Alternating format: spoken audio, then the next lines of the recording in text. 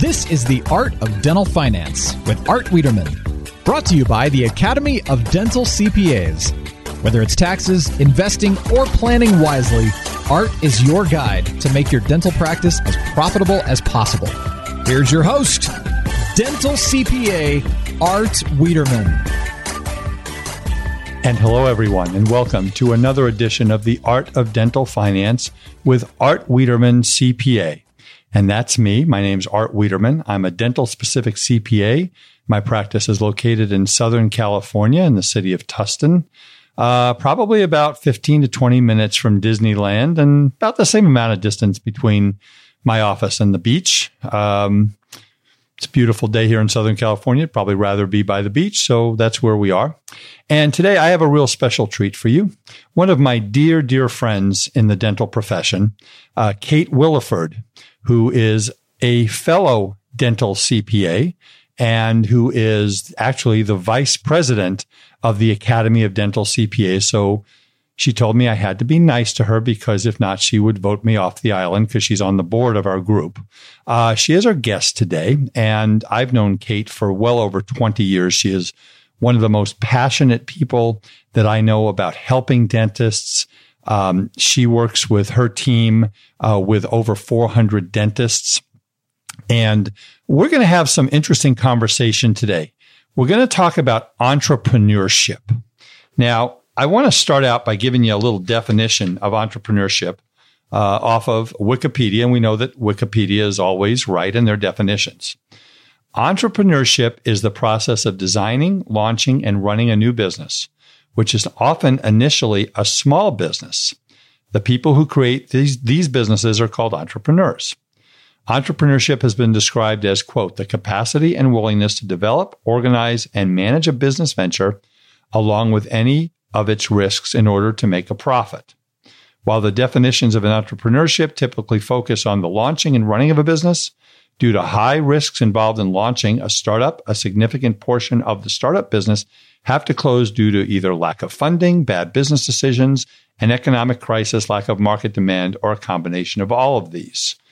So we at the Academy of Dental CPAs are very passionate about procuring and helping the dental profession continue entrepreneurship and the ownership of the private practice. And that's something that again, we are very passionate about. And Kate and I are going to talk about that today. And we're also going to talk a little bit, folks, about what happens in dentistry kind of from going out of school and what Kate sees. Kate lectures nationally. She talks to dentists all the time. In fact, Kate, as I said, is the vice president of the Academy of Dental CPAs. Again, I'll tell you about us in a second. She's a member of the Academy of Dental Management Consultants, the Speaking and Consulting Network, and she's also a contributing author for Dental Economics, The Progressive Dentists, and many others. So Kate is well-versed in the world of dentistry. And again, I am very proud to call her my dear friend. So Kate Willeford, welcome to the Art of Dental Finance. Thank you so much for having me, Art. I'm thrilled to be here and especially to be talking about entrepreneurship. I teach at some of the dental schools across the country, and this is one of the major themes that we talk about in my classes because it is very possible for young dentists to buy practices and have independent practices, and we really want to encourage that. And that is what we want to do. And we're going to talk about that on the program, but I want to give you some information first. I want to let you know if you want to get a hold of me in my office in Southern California, you have a question, a suggestion for a show, give me a call at 714-259-0505. Our website at our CPA firm is www.hmwccpa.com. And if you go to the resources section of our website and then you click on podcasts, you can download all of the podcasts. Well, not all at one time. You'd probably get a little overwhelmed, but one at a time, you can download them and you can listen to them. And again, I sound like a broken record. I do apologize for that. But folks, if you are not working with a dental specific CPA, like Kate Willeford, you should be. And if you're looking for one, go to our website, which is www.adcpa.com. So that's our information. And usually I give a tip of the week, but since we have a lady who is much smarter than I'm going to let her give the tip. So Kate, what's your tip of the week?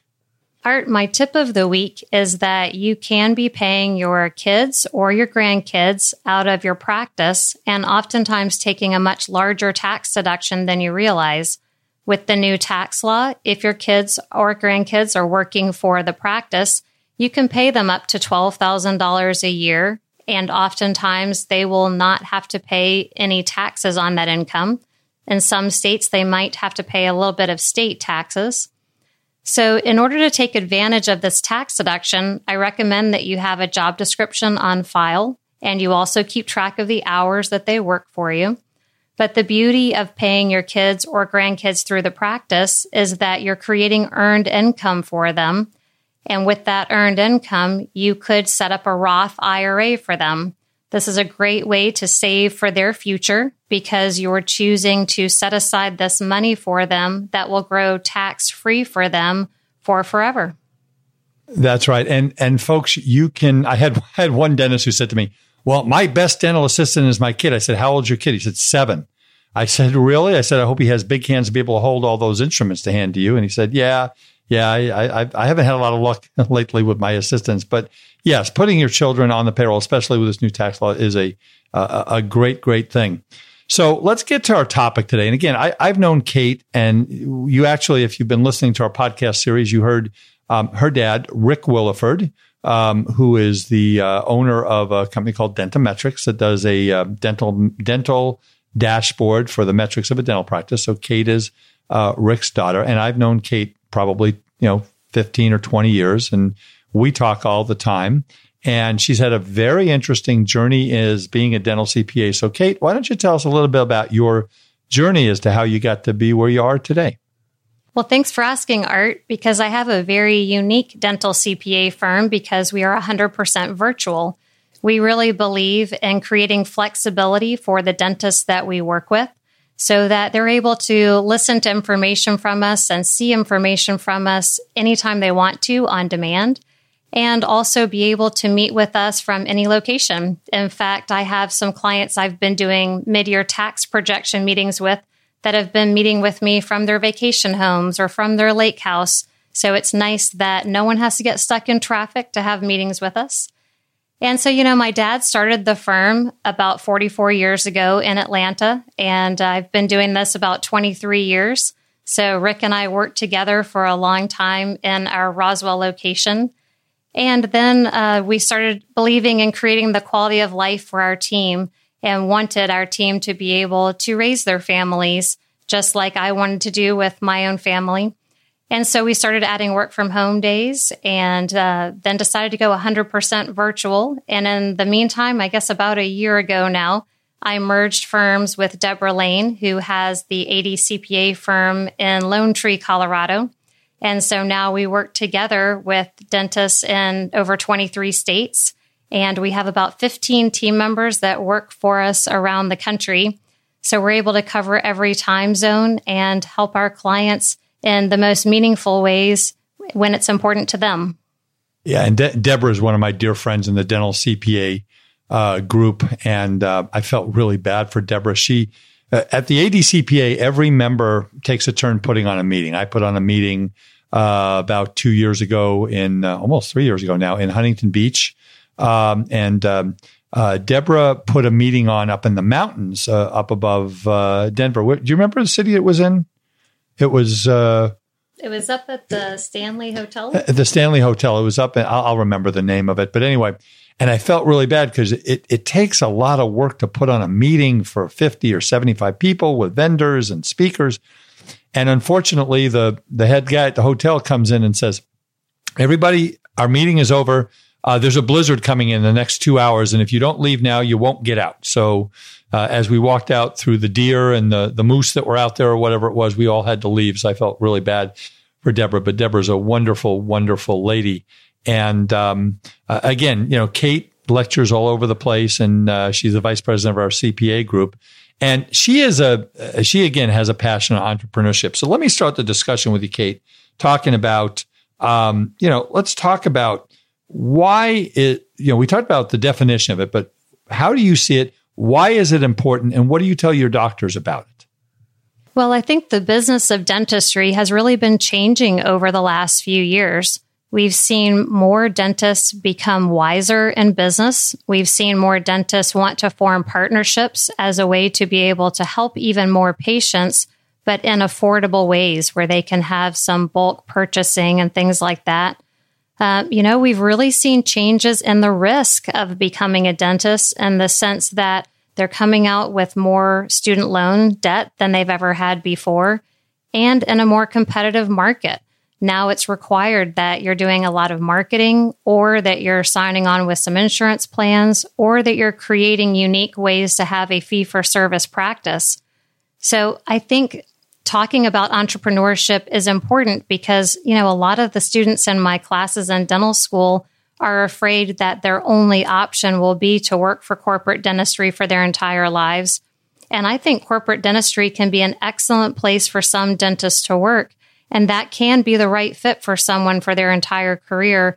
But I want to make sure that dentists realize that it's very possible to have their own independent practice, to create the vision that they want, and to provide the healthcare that they want to provide to their patients, and do it in such a way where they can create a rewarding business that they can continue to develop over many years. And that's a great point, Kate. And I think the things, doctors, that you have to think about, especially if you're in dental school, you're working as an associate, whatever you're doing, I think what you need to do is you need to basically sit in a quiet room, close your eyes. A glass of wine is certainly acceptable. Mine is Pinot, as I've told you before. And just think about what do you want to be when you grow up? Do you want to own a business? Owning a business is an amazing responsibility. I was the managing director of the financial services division of the Pride Institute. And I worked for Jim Pride and Dr. Phil Whitener. And those of you who have been in dentistry for many, many years know those names. And I was an employee for 5 years. And the day that I signed the contract to buy the division and turned it into Wiederman & Associates, my entire mantra changed. I now had the mantra of a business owner, and I was going to take over the world. But as Kate very aptly said, the large national dental companies that have hundreds of offices, for many of you, that is a great choice. But, entrepreneurship is very important. Now, Kate, we talked about PPOs. And we talk about a lot of this in the dental CPA group and in our meetings. And what's been your experience with clients who take on a lot of PPOs in their practice? Well, that's a great question. Usually I find that when you join a lot of the PPO plans, then you're working longer hours to make the same amount of revenue that you would have if you were seeing a smaller patient base and if it was fee for service, because you're usually making less money per patient. So I typically find that you have at least a 10% write-off, and oftentimes usually more of a 15% write-off on that production. But, I think what's really important is for dentists to think about what type of practice do they really want to have. Because I believe that your practice is just a vehicle to help you achieve the quality of life you desire and whatever income you need to support that quality of life. So some of the dentists that I talk with really aren't sure if they want to have a PPO practice, if they want to work by themselves, or if they want to have partners. And so I really encourage them to do exactly what you said. Sit in a quiet room or maybe talk with your spouse and really truly think about how much headache you want, how much ownership you want to have, how many employees you want to have, and frankly, how much money do you really need to make? I have some dentists that have such a low standard of living that they would be fine with a very small practice and very low headache and a few employees. But then I have other clients who really do want to build a much larger practice with sometimes multiple locations and multiple partners, and they really thrive on that type of environment. So let's talk about that for a second, is multiple practices. I know that at the California Dental Association convention, Kate, for the last couple of years, they've had a course on multiple practice ownership, and they sell out within minutes, literally a couple hundred people. And So you've got some clients that own multiple practices or that want to own multiple practices. And do you see some, mistakes that some of these people make? And if someone wants to own multiple practices, what kind of planning should they do before they start building their empire? Yes, I do work with a lot of clients that have multiple practices. And one of our first steps is to talk about what they want the long-term vision to be of the practice set that they're building, because that determines what the entity structure should be. So we really spend time thinking about, are they going to want multiple owners at some point? And if so, are they wanting to build more of a model where they're selling a percentage of the entire group of practices, or do they want to sell percentages of individual locations?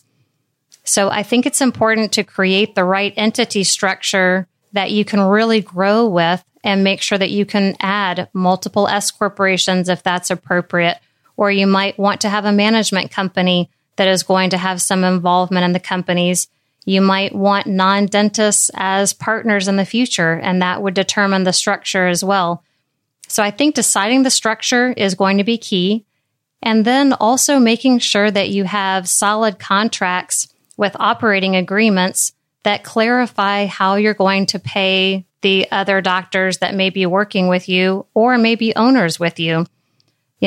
Sometimes I hear clients tell me they want to keep the structure as simple as possible.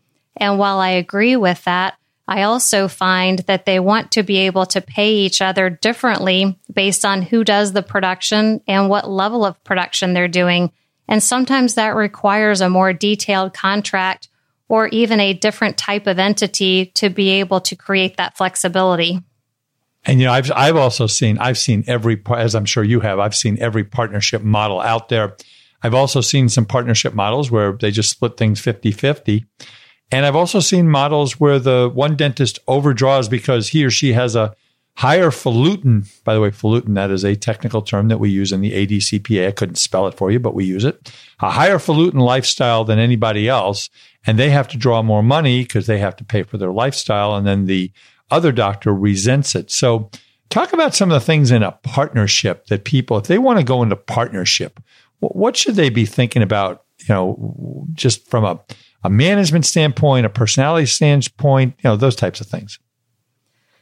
Yeah, you're right. I think from a management standpoint, you do need to make sure that everything is going to be fair and that the partners have the same core values and ethics, and also even the same type of treatment plans they want to offer patients. So I think it's important to think about how you're going to share the money.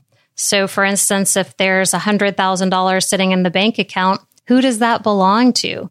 You want to be able to look at profit splits and know exactly who might have overdrawn the bank account in essence compared to what they should have been paid and who is deserving of the money that's in the bank account. Even transitions can be difficult when you start looking at equity and the equity differences between the partners. And so you want to make sure that it's kept fair at all times and that you have a CPA, an independent person, looking at these numbers during the year so that a partner can't question how the money has been split and if things have been handled correctly and according to the operating agreement. Oh, that's all great. That's all great advice. And, the other thing that's important as an entrepreneur, the problem is, you go out and you buy a dental practice. You and I both are owners of accounting practices. You own a business. So, we are the HR person. We're the marketing person. We're the person that has to do the production. If you go to work for Google, they have a marketing department. They have an HR department. They have a sales department, and everybody does what they do. But we as CPAs and our listeners as dentists, they don't. They have to do all of this. So I know it's important to be able to have all these skills, but how important is it to find experts to help you in areas of HR and marketing? Talk a little bit about that. That reminds me of an excellent book that's still a few years old now, but the E-Myth book is just a classic book about entrepreneurship and how difficult it is sometimes to be wearing the right hat, if you will, to make the decision that you need to make at the time. And I think finding key advisors that can be on your team to help are so important. One of the biggest challenges that I see in dentistry right now is a lack of mentorship and a lack of leadership. There are consultants that are amazing at helping you learn how to become a leader, how to really talk and communicate well with employees, how to help them grow within your organization. And I think even for a solo practice, it's really important to learn those skills. So I think oftentimes hiring a practice management consultant is very worthwhile.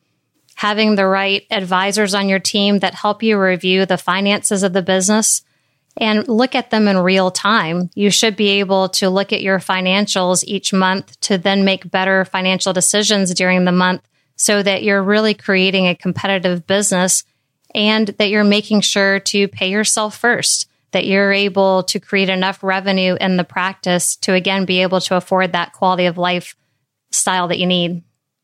Absolutely. And let's talk a little bit now about leadership, because I'm a big proponent of leadership. And we had Catherine Eitel on here, and you know Catherine real well, as do I. And Catherine talks about that a leader doesn't always have all the answers. And a leader needs to be a little vulnerable. And a leader needs to basically say, this is my vision. This is where we're going. I get to choose because I'm the leader. If you want to be the leader, Miss Hygienist or Miss Front Office person, then go to dental school and get your degree and go open your own dental practice. You're welcome to do that, but I'm the leader. I mean, I wouldn't suggest you say that. That's probably not a good idea.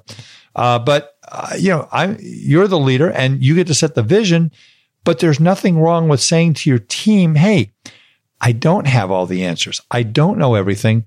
What do you guys think about this? How about interaction with the team? What do you see with that? Well, I think it's important to ask the team questions all the time, to really be asking them, what do they see as struggles in the practice? What are they seeing as things that need to be improved upon? And then asking them for the solutions. We don't want team members to just be complainers, but oftentimes they know a very good answer, and it could be something different than what you as the owner recognize. So asking them for their feedback and their suggestions for solutions really helps them have buy-in to the practice and be even more excited about the development of the practice. There's another great book called Rocket Fuel, which I definitely think is worth a read. And part of the concept of Rocket Fuel is creating self-accountability. And I really believe in creating a dental practice where the team members are actively participating in the practice. They're helping create the vision and live out the vision all of the time and can hold themselves accountable for how they're doing. Now, you didn't use the word accountability in the book because you're an accountant, did you? No, definitely not. Okay. I got to watch my guests and make sure they don't go off on the wrong path. All right. So let's get into a discussion, Kate, about, let's start at the beginning. Okay. A dentist is coming out of dental school. You get a dentist, they're graduating dental school. They're probably not going to buy a practice right out of the gate, right? Well, sometimes they might, but typically I find that they work in a practice for at least a year or two before they feel comfortable buying a practice. So when you're advising a brand new dentist out of school, what do you talk to them about? Well, first I talk to them about what type of practice they want to have and where they want to be raising their family if they're going to have a family, what part of the country they want to live in. Oftentimes, I hear young dentists coming out of school wanting to follow what they believe the trends are. So if they're hearing about people who are creating multi-location practices or working in corporate dentistry, or they feel like they can't own a practice, then they start to head down that path. But when we stop to really think about who they are as a person and where they truly want to be living, then that helps them get refocused on who they really are and what they want their practice vision to be. And that's a great point. I can think of a client of mine who, when I took over the financial services division of the Pacific Institute of Management, that's a mouthful, say that 3 times fast. It was the day after Labor Day of 1984. So I will celebrate I had some milestones every 5 years, I guess. I just celebrated my 60th birthday last week. We're filming this in late August. And I also will be celebrating my 35th year of being a dental CPA. And I remember going back and going to these courses that I went to, and we used to do a course at Pride called The Dentist as an entrepreneur, and really talking to our doctors about what do they want. I really believe you should live in the community you work. I can think of a doctor. He was there when I got there 35 years ago. He was a young practitioner. He had 2 kids, a boy and a girl. And every year I'd look at his financial statement, and I'd look at his general ledger, which is where all the checks are and where you find out what they're spending. And under promotion, we would see AYSO soccer, Little League baseball, NJB basketball, all this stuff. And his son became an Eagle Scout, and he built a grassroots community. So talk about how important it is to, if you can, live in the community that you work. I think if you're living in the community where you're working, you really are getting to know your patients so much better because you know what their daily lives are like. You oftentimes know each other on a personal level, because I think the most successful practices are those where you have deep relationships with your patients. That's why the patients are coming back to you, is for the experience in your practice. You know, sometimes we think that they should be coming to you because of your clinical skills. But I was actually out to lunch last week with someone who was telling me that the reason she goes to her dentist is because of the comfortable blanket they put on her. They give her the warm towel, when she arrives, and they put on Netflix for her. And that was why she was actually referring another friend of ours to this dentist, because that's what's important to her. So I think it's just really important to build those relationships, be a part of the community, and really understand what types of care your patients really need and value. Yeah, and that's a really good point.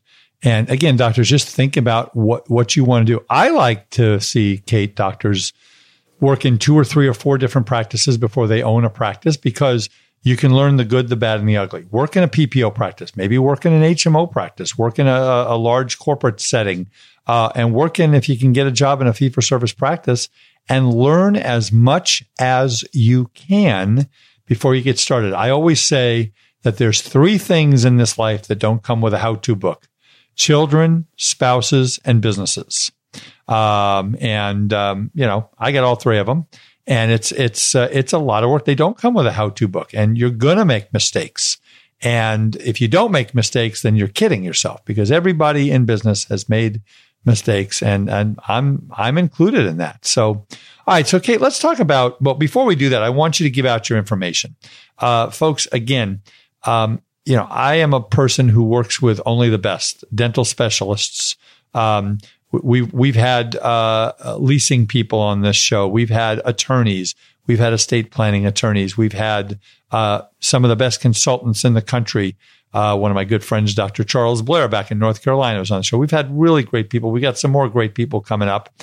So I really believe that you need to work with specialists in the dental world. And, obviously attorneys and CPAs are one of them. So Kate Willeford's firm is one of the premier dental CPA firms in the country.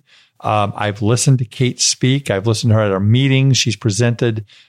She's as good as it gets. So, Kate, I'd like to have you give out your contact information if anybody was interested to have a question about, entrepreneurship or anything else in a dental CPA world. So why don't you give out your contact information?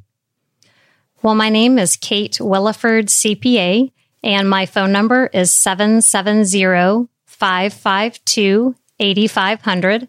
And my website is thewillefordgroup.com, and that's spelled THEWILLEFORD group.com. And Art, back to what you were just talking about some of the challenges that we're seeing in dentistry right now. I feel like one of the biggest challenges with only working in a corporate practice when you come out of dental school is that you really aren't learning much about the business of dentistry. So I think you're right. Working in a variety of practices is the way to be the most successful if you decide you're going to own your own practice. Because in some of these larger practices, you don't get all of the exposure to how they bring in new patients, how they do the billing up at the front, how they collect the money, and some of the processes, and even getting to know the patients, because you don't have as much time to spend with the patients sometimes. So I think you're right on with advising that you should really be working in a variety of practices before you take that leap into owning your own. And that's great advice. I also like to say, I tell my doctors, and again, I do repeat myself. You guys have figured that one out after 37 or 38 episodes or whatever we've done, is that when you go to the dental convention, don't go looking for impression material. Go take courses on how to talk to your patients and how to communicate with your patients. Because as Kate said, Kate and I are very competent CPAs. We know how to get around the tax code. We know the software. We know how to prepare a tax return. We know how to prepare a financial statement. That's almost like the hygiene part of our practice, if you think about it. But, what you really want to do is get their trust and make sure you show that they care, that you care. And if you show people that you care and you're genuine and you're not a salesperson, you are going to do really, really well. So, Kate, let's say we got a doctor who's looking at buying their first practice. I want to go up the ropes here. So, doctor's going to go buy his first practice or her first practice, and they come to you and they say, what do I do? What do I look for? What should I be thinking? Why don't you give our listeners some advice on that? I think most practices can be the right practice for the right dollar amount, but the question always comes back to, is it the right practice for you? And the way you determine if it is it truly in the location where you want to be? I've had dentists who have been in practice for a few years, and then they realize they wish they lived in another part of the country. And that can be an expensive decision to make after you already own a practice in the wrong part of the country. So I think, again, being true to yourself, deciding where you really want the practice to be is the first step. And then the next step is to get pre-qualified. Find out what the bank will lend to you so you have a sense for what you would be able to invest in a practice. And then look at the cash flow of the practice. I recommend that you spend a lot of time on the due diligence, because it's up to you to make sure that you're buying what you think you're buying, because you're going to be the one left having to make that note payment. So you want to truly understand what type of dentistry is being done in this practice. Can you replicate that type of dentistry?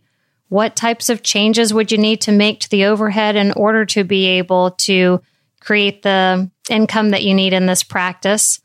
And does the practice cash flow in the way you expect it to? You really want to examine where the money's going in the practice, what types of overhead there are, and then really make sure that you feel comfortable that that's going to be the size business that you want to run. You're absolutely right. And again, I'm a 35,000 foot guy. Okay. And that means I'm looking at, what type of dentistry do I want to do? What part of where do I want to be in the community? What types of patients do I want to work on? Do I want a PPO, HMO, fee for service? Do I want to learn other procedures and other revenue streams like sleep dentistry or placing implants or Invisalign? All these things that when I started, back in the Stone Age, like I said, general dentist did general dentistry, endodontist did root canals, periodontist did surgeries and implants. That's all changed. So it just depends on what you want to be. And I think dentistry is coming into a very exciting age, and with all the new technology and everything like that. So Kate, so now I got my doctor. They bought their first practice, and it's a pretty daunting thing, isn't it? It really can be, because once you own the practice, now you have to learn how to manage it and run it on a day-to-day basis. And there are a lot of systems and procedures that go into that. That's, again, where a practice management consultant can be so helpful. And many of them do offer special arrangements when you have your first business. And they're able to help you create reliable systems that really work and help you even hire staff sometimes. That can be one of the biggest challenges of having your practice is finding the right team members and then, of course, training them the way that you want them to be trained. But, there are so many procedures that you'll be doing in-house, and you're going to be focusing on the clinical aspects of the practice that it can be hard to manage the entire team and what's happening up front. I remember one of my clients buying a practice, and we couldn't understand why the collections were so low. Well, it turned out the person they had bought the practice from was not used to asking for payment before a patient left the practice each time. So knowing some of those protocols that have been in place and being prepared for how you're going to have your team communicate to the patients what your policies are now is going to be really important because you want to make sure you're collecting the money as timely as possible so that you can really cover all of the overhead. I mean, it's even important the first time you meet the dental team. What's the Johnson & Johnson commercial? You never get a second chance to make a first impression. And I always tell doctors when you are going in and you buy that first practice and you meet that dental team, you can bring in donuts or you can bring in, sandwiches or, whatever you're going to bring in.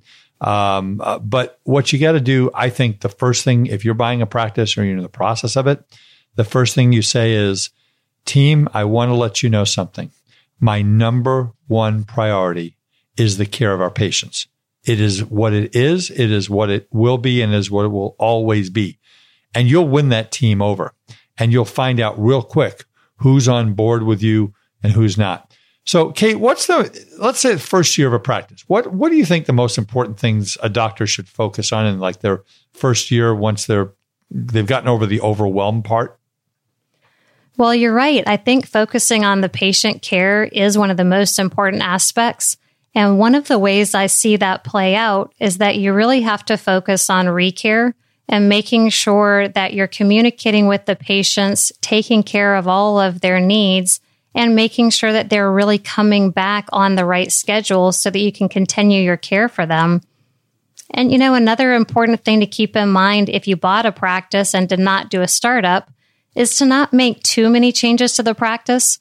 There will be a few key things that you might have to look at or put on your list to change maybe a year from now, but try to keep as much consistency as you can, not only for the team as they get to know you, but also for the patients and the type of experience they're used to getting. Again, I think building that deep relationship with the patients, it's what's going to become key. And it's going to make them want to return to you and see you specifically and see the hygienist that they love. That's right. And the team is really important because it's so important that your doctors, that you are on the same page with your team. In other words, if you think something is a crown and they think it's, a composite restoration, that's a problem. Because here's what happens, as you know, Kate, right? The doctor gives the diagnosis, the patient goes into shock. Oh my God, I didn't plan on spending $7,000 on that. And then what does the patient do, Kate? They go and ask the assistant and they ask the hygienist, so you think this is right? And if the hygienist is sitting there going, hell no, I would never do that treatment, then you got a problem. Do you see that sometimes? Yeah, I do see that sometimes. And I even see it up at the front desk when you've referred a patient to, say, an endodontist or an orthodontist. If the front desk person does not support that referral, then I find that it sometimes doesn't get followed up on and the patient either doesn't get the treatment or goes somewhere else. So I think the entire team really has to be prepared for which patients are coming in that day, what are some themes to be aware of to talk about with the patients, and really encourage the same philosophy that the doctor is believing in. Oh, absolutely. Take a minute, Kate, and talk about your participation in the ADCPA and what that's meant to you and your firm. The ADCPA has just been a phenomenal group for me and for my team. It's one of the key ways that we learn more about dentistry and stay in touch with not only what's happening in dentistry, but even how to run a CPA firm and the best way to support our dentists. And of course, the ADCPA is just full of some of my best friends and colleagues because they're all amazing at what they do for a living, but they also truly understand what it's like to be an entrepreneur in this dental world. Yeah, and that is really, really important. Now, I know you speak to the dental schools. I don't know how many you do. You probably know how many you do. And what are you telling the dental students today about a future in dentistry? And what are you hearing back from them? Yeah, I teach at 4 dental schools around the country. And I think what I have seen change in the classes that I've been teaching now for over 20 years is that there's more fear in the graduating dentists than there used to be.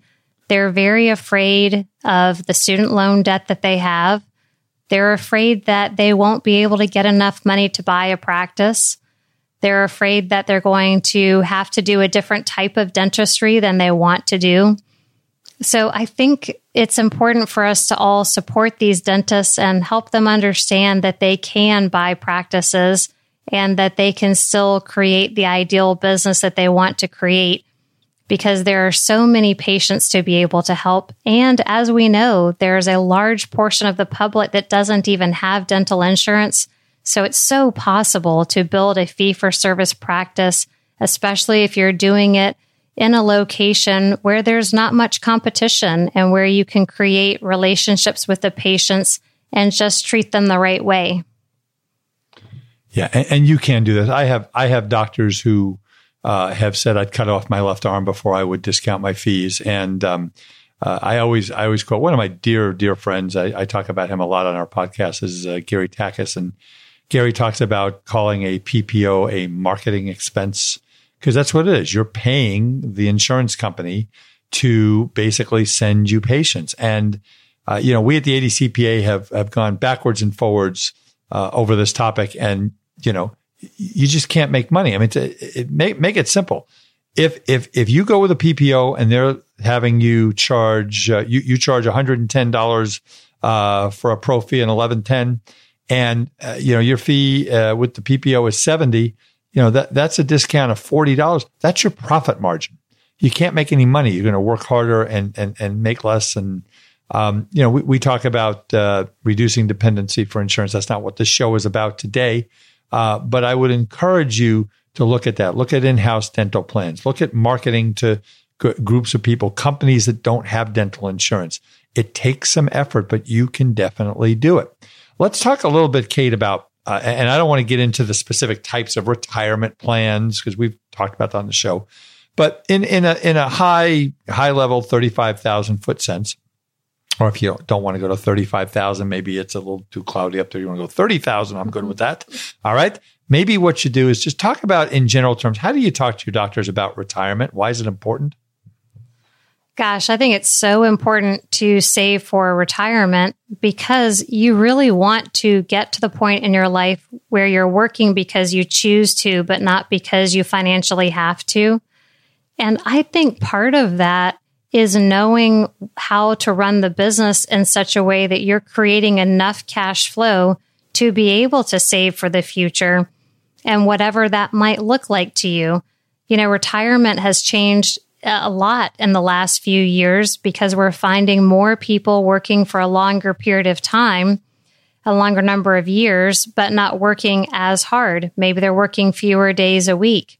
And, back to what you were just talking about with the PPOs and how you actually earn your money, I think it's key to know what your break even is for the practice and determining how much you need to collect to not only cover the overhead and thus possibly be able to remain fee for service, but also how much money you need to collect to be able to cover things like your retirement savings. And in a sense, you're paying yourself first by setting aside this money for retirement. Many of my clients want to find the biggest tax deductions they can. And some of the best tax deductions are still saving for retirement by using a combination retirement plan, where you can combine a 401k plan and a defined benefit plan. And it's very possible to be saving $150,000 or more a year through a combination of these plans. And that gives you a way to save for your own future, but hopefully to be able to help your team encourage savings as well, and in a way that's affordable and helps them to be able to have a better quality of life when they're ready to retire. That's right. And I unfortunately, as do you, Kate, I don't know any of your clients, but I can guarantee you all of us, the ADCPA, have clients who sadly we know will never retire. They've made bad business decisions. They've overspent. I have doctors that they almost laugh about it, and it's very sad. So one of the things that I know that we all do in the ADCPA is we really sit down and we try and help our doctors to pick a date when you retire. I did a program on Retirement 101 and Art's Golden Rules, and I said, pick a date to retire right here, right now. You may not retire. You may sell your practice and work back. But the money doesn't go bad. And I guarantee you, again, just turned 60 and I still have a great passion for working with dentists and I love what I do. But I'll tell you what, guys, ladies and gentlemen, you get a little tired sometimes and maybe you don't want to go as hard and maybe you want to travel a little more. I just got back from 12 days in Alaska. If you have never been to Alaska, go to Alaska. It is one of the most beautiful places I have ever been to. So Kate's going to. Well, Art, what I've seen too as another trend in dental school is I feel like young dentists want to start saving for retirement a lot sooner than ever before. And I feel like I have more of my clients now actually maximizing their IRA contributions. They're wanting to know how they set up a 401k plan. And they're oftentimes earning so much money working for corporate that they do have a way to be able to set aside significant money while paying their student loans. So I think it's exciting that we're starting to see a trend shift there, that oftentimes dentists really are thinking more about how to be able to save and how to live within their means.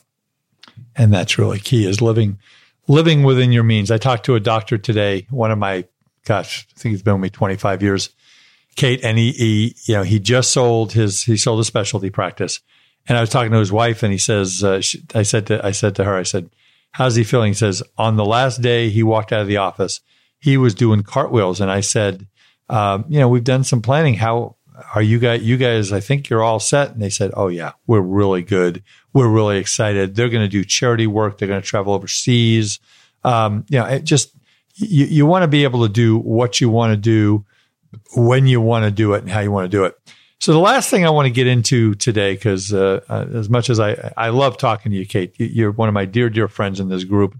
It's just really fun. You and I never have ceased to have something to talk about. That's right. That's true. Is the, so now we got a doctor that may be in their, early 50s, mid 50s, late 50s, and they're thinking about, now it's time. So walk us through some of the things that you talk to your clients who are maybe 3, 5, 7 years out from retirement. What should they start thinking about doing? How should they be planning? What should they be doing?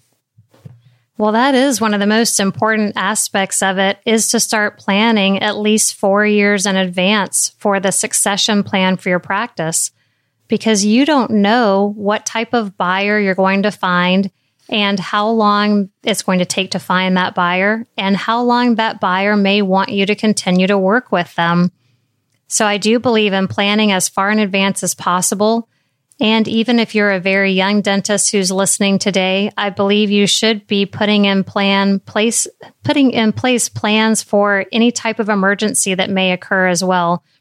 I believe in adding a codicil to your will, so you state someone that your family can call if needed to help sell your practice.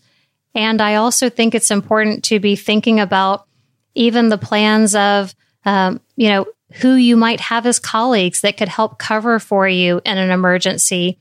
Sometimes just talking to your study club can be a helpful way to have a group of you that all agree to cover for each other. But I think, really planning in advance for what type of buyer you want to look for, whether or not you do want to work with someone else and for how many years, and even what types of dentistry you want to be doing. I've had a few clients who have decided that they do want to go into sleep apnea And so they're spending their time doing that type of care for patients, even though they've sold the practice and they have their GP doctor doing the rest of the work. So you might find a situation where you can change the types of dentistry you're doing and still work for a very long time, but maybe only work 1 or 2 days a week. So I encourage you to think about exactly what you want that succession plan to be and to plan ahead so that you don't leave your patients hanging and that you don't leave your employees in a lurch either. I think it's best if you can design exactly what you want the succession plan to be so that your employees are cared for and your patients are cared for instead of just closing the doors and not finding the perfect fit. And I do find, because again, folks, I'm a broker. I've sold 125 practices. We kind of have a boutique type of a brokerage. And it's interesting. I thought when I got started on this journey, Kate, that I would just see doctors, just give me a check and I'm good. I'm out of here. No. The dentists are some of the most caring human beings I've ever met. And for, I would say, 75% of them, they tell me I am going to be very, very picky who I sell my practice to. And have you seen that? I have seen that. You're right, because I think dentists really care about their patients. They care about their team, and they really want to do right by all of them. And especially if the dentist is going to be working for a few more years, then it's really important that both of you can work well together and that you have the same ethics and core values and the ideal way that you want to treat your patients. So I do really find that dentists are very caring for their patients, and they really want to find the right person that's going to carry on the vision of the practice. And again, if you're in Southern California, you're in Atlanta, where Kate is originally from, or you're in New York City, you get a lot more dentists to choose from. But if you are in the heartland of Wyoming, your practice purchase pool is limited. So if you're living in a rural area, you might have to start a year or 2 years in advance. If you're a specialist, we've got some doctors that have had their specialty practices for sale for 2, 3, 4 years, and they can't sell, not because they're bad practices, but again, the market has changed. So you've got to think about the vision of what do you want to do in retirement? And also, what do you want to do after retirement, Kate? I mean, when you talk to your doctors, what do you advise them as far as what is their next life going to look like? And I'm sure that's kind of scary. Yeah, I think it can require a big change in their lifestyle, and they're used to going into an office every day, and now they don't have to. I think for many of my dentists, the right fit is for them to continue working for 1 or 2 days a week, but only doing the type procedures they enjoy doing and working with the patients that they've worked with for 15 years or more. So they really want to be able to spend time with them and with their kids. So I think thinking about exactly what you would do in your free time is important so you can design this the right way.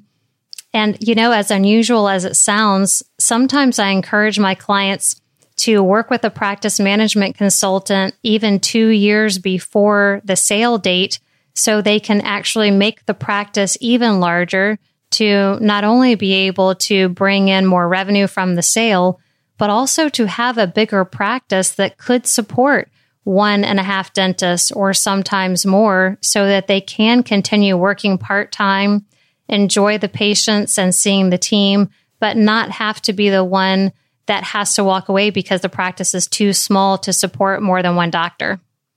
And I get that. I was just, as you were saying that, I was thinking the same thing. And I get that all the time. I had a doctor the other day said, well, Art, this is what I want to do. I want to sell my practice and I want to work back 2 days a week, maybe 2.5. I said, great, Doc. What's your practice producing? Oh, we're doing about $600,000 a year. I go, not happening. He said, well, what do you mean? It's my practice. I go, there's not enough money for you to sell your practice, have the buyer pay their loan debt, pay their personal expenses, pay their taxes, and pay you as an associate. There's not enough money. I've run the numbers, and I don't know if you have. 1.2 to 1.4 million is about the sweet spot. If you can get your practice up to that, then you've got a great opportunity to be able to work back a couple of days a week. And doctors, if you're at 900,000, think of it this way as a business owner. You want to get from 900 to 1.2. Okay. Let's break it down. It sounds like a lot, $300,000. Again, because this is the art of dental finance, we must use numbers. 300,000, 25,000 a month, working 16 days. And again, that's why I keep my phone next to me. So 25,000 divided by 16. Let's get to that. So what's that? 25,000. Let's just do divided by 15 days because most dentists do that. That's $1,666 a day. That's maybe a little more than £1 a day, maybe one additional hygiene patient a day. I mean, it doesn't take that much if you're watching the numbers, right? That's right. And if you know what your break even is for the practice, then you know how much of that additional income is going to go straight to the bottom line to be able to use to invest back in the business. So maybe you're growing it some more, or to invest in different types of technology so you have an even more competitive practice, or to be able to save for retirement for the future. It just gives you so much more flexibility, the more income that you can be bringing into the practice. Some clients will tell me that they don't want to make more money because they don't want to have to pay more taxes. But even though you have taxes that you have to pay, you're normally keeping well over 55%, oftentimes even more than 60% of that money that's coming in. And that can go to reinvest in the business or put into your pocket. So I think making the practice as large as it needs to be to support your long-term quality of life is the most important thing. All right. Well, we've come to about the end of our time, Kate, as I hate to always say. Any last tips for our dentists? We have dentists, all over the country. We've been downloaded in 58 countries, all the states in the United States. We're approaching 20,000 people have downloaded our podcast, which again, thank you so much, everybody. And Kate is such a wealth of knowledge. Any final words of advice for the dentists out there listening? Well, that's just amazing, Art, and congratulations on all the downloads. I think no matter what country you're in or what state you're in, it's just very important to think about who you really are as a person, what type of business you want to own, or what type of business you want to work in, and to design your quality of life and your income around those goals. I think just to stay true to that mission and creating the right vision for whatever practice you're in is really going to carry you a long way. Okay, one more time. If you want to get a hold of Kate, she is more than happy to chat with you, whether you're going to become a client, not become a client, you have a question, because we at the ADCPA, we all have a passion for helping dentists. I mean, I can't tell you how many times all of us, we get on the phone with somebody. I had a doctor call me. I was, where was I? I was in Northern California, and a doctor called me, got my cell phone number and said, Art, I have a question. I'm in New York State and I have a question about insurance. Can you help me? I said, sure. And we talked for maybe 5-10 minutes. And he says, you have to send me a bill. I said, well, unless I scratch it out on a piece of paper on the hotel stationery, I can't do that. So don't worry about it. We want to help. The dental profession has provided a great opportunity for all of us at the ADCPA to do what we do best. So, Kate, I want to thank you so much. One more time, give out your contact information. Okay, I'd be happy to help any of your listeners. And again, my name is Kate Willeford, CPA. My phone number is 770-552-8500. My website is www.thewillefordgroup.com. And my email address is katew@thewillefordgroup.com. That's KATEWILLEFORD group.com. Thanks so much for having me, Art. This was so much fun spending time with you. See, she's not only good at numbers, she's good at letters too. Very clear, enunciating. You got to love that. I got rid of my New York accent 45 years ago when I moved away. My brother still got it. And To this day, he's not happy that I have it, but Kate enunciated very well. And again, let me give out some information before we close the show. If you want to get a hold of me, please give me a call at 714-259-0505. Our website is www.hmwccpa.com. Go to the resources tab, click on podcast. You'll be able to see all the podcasts. You'll be able to see Kate's podcast, which will be published in late August, and you'll have all her contact information in the show notes of what we're going to talk about. And if you are not working with a dental-specific CPA, I will come and haunt you guys. So think of me. I'm a big guy. I'm 6'2", and I'm going to come get you if you don't work with a dental. No, I'm just kidding. I'm not going to haunt you. I'm actually a very nice guy. I'm a softie.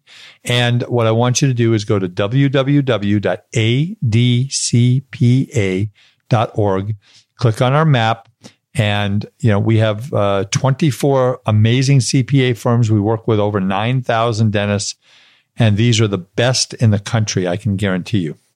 So everyone, thank you for listening. Please tell everyone about our podcast. We are just honored at the the phone calls we're getting, the feedback we're getting. We've got some amazing guests coming up here in the future, and I want to thank you again for your time. And again, please tell your friends, download the podcast on your iPhone or your Android.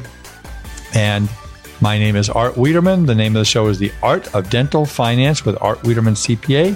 Thanks for listening, and we'll see you next time. Bye-bye.